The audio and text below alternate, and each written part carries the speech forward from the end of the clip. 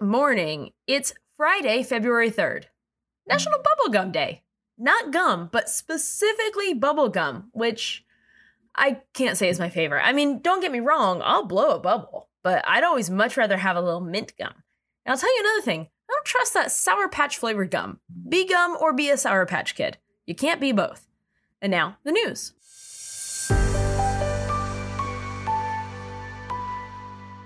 Let's start in the House, where, after debate on Thursday, Ilhan Omar was kicked out of the Foreign Affairs Committee, which they say is in response to her anti-Israel comments in 2019. So let's talk about this, because kicking someone off a committee is super, super rare. It was hardly done at all before 2001. Then, Democrats kicked a Democrat out of a few committees for voting for a Republican for Speaker. But also, that Democrat was about to be indicted on bribery, racketeering, and tax evasion charges. So, probably that played a part in it.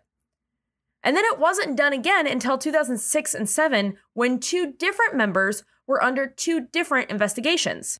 And then not again until 2012, though that one was a political response by the GOP, and it was done two members of the GOP who voted against leadership.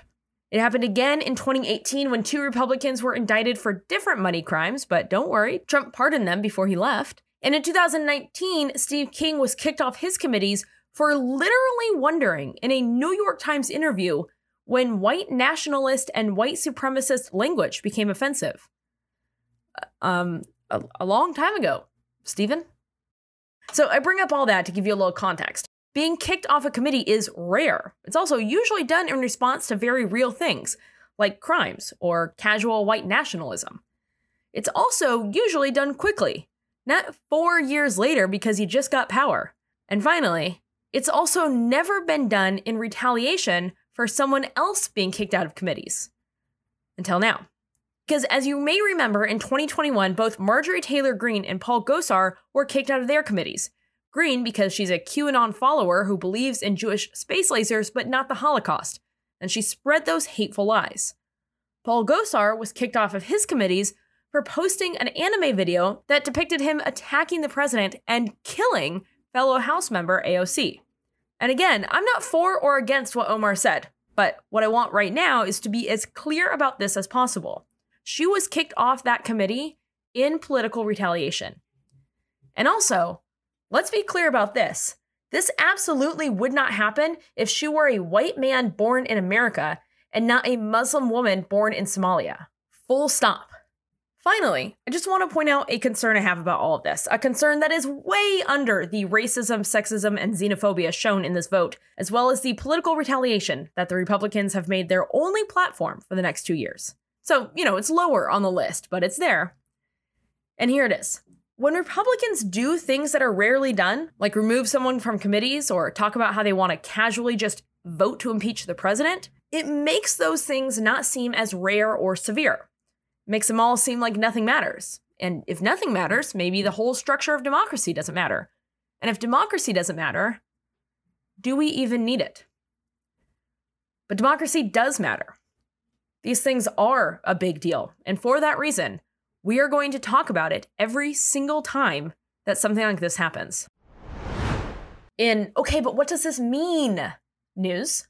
A Chinese surveillance balloon the size of 3 buses has been spotted over America for several days. Now, it is not being shot down since no one knows what the damage would be for people below it.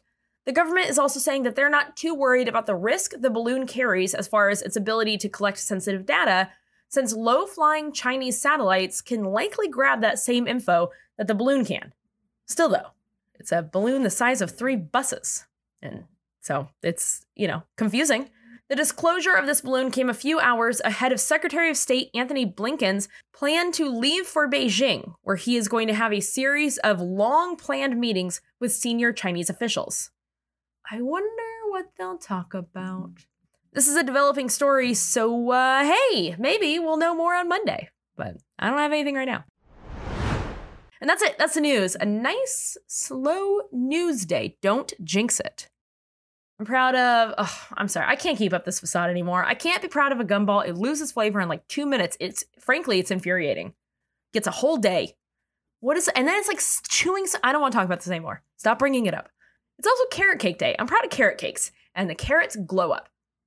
But more than that, more than a carrot glow up, because you don't need a glow up. You're perfect as is. I'm proud of you.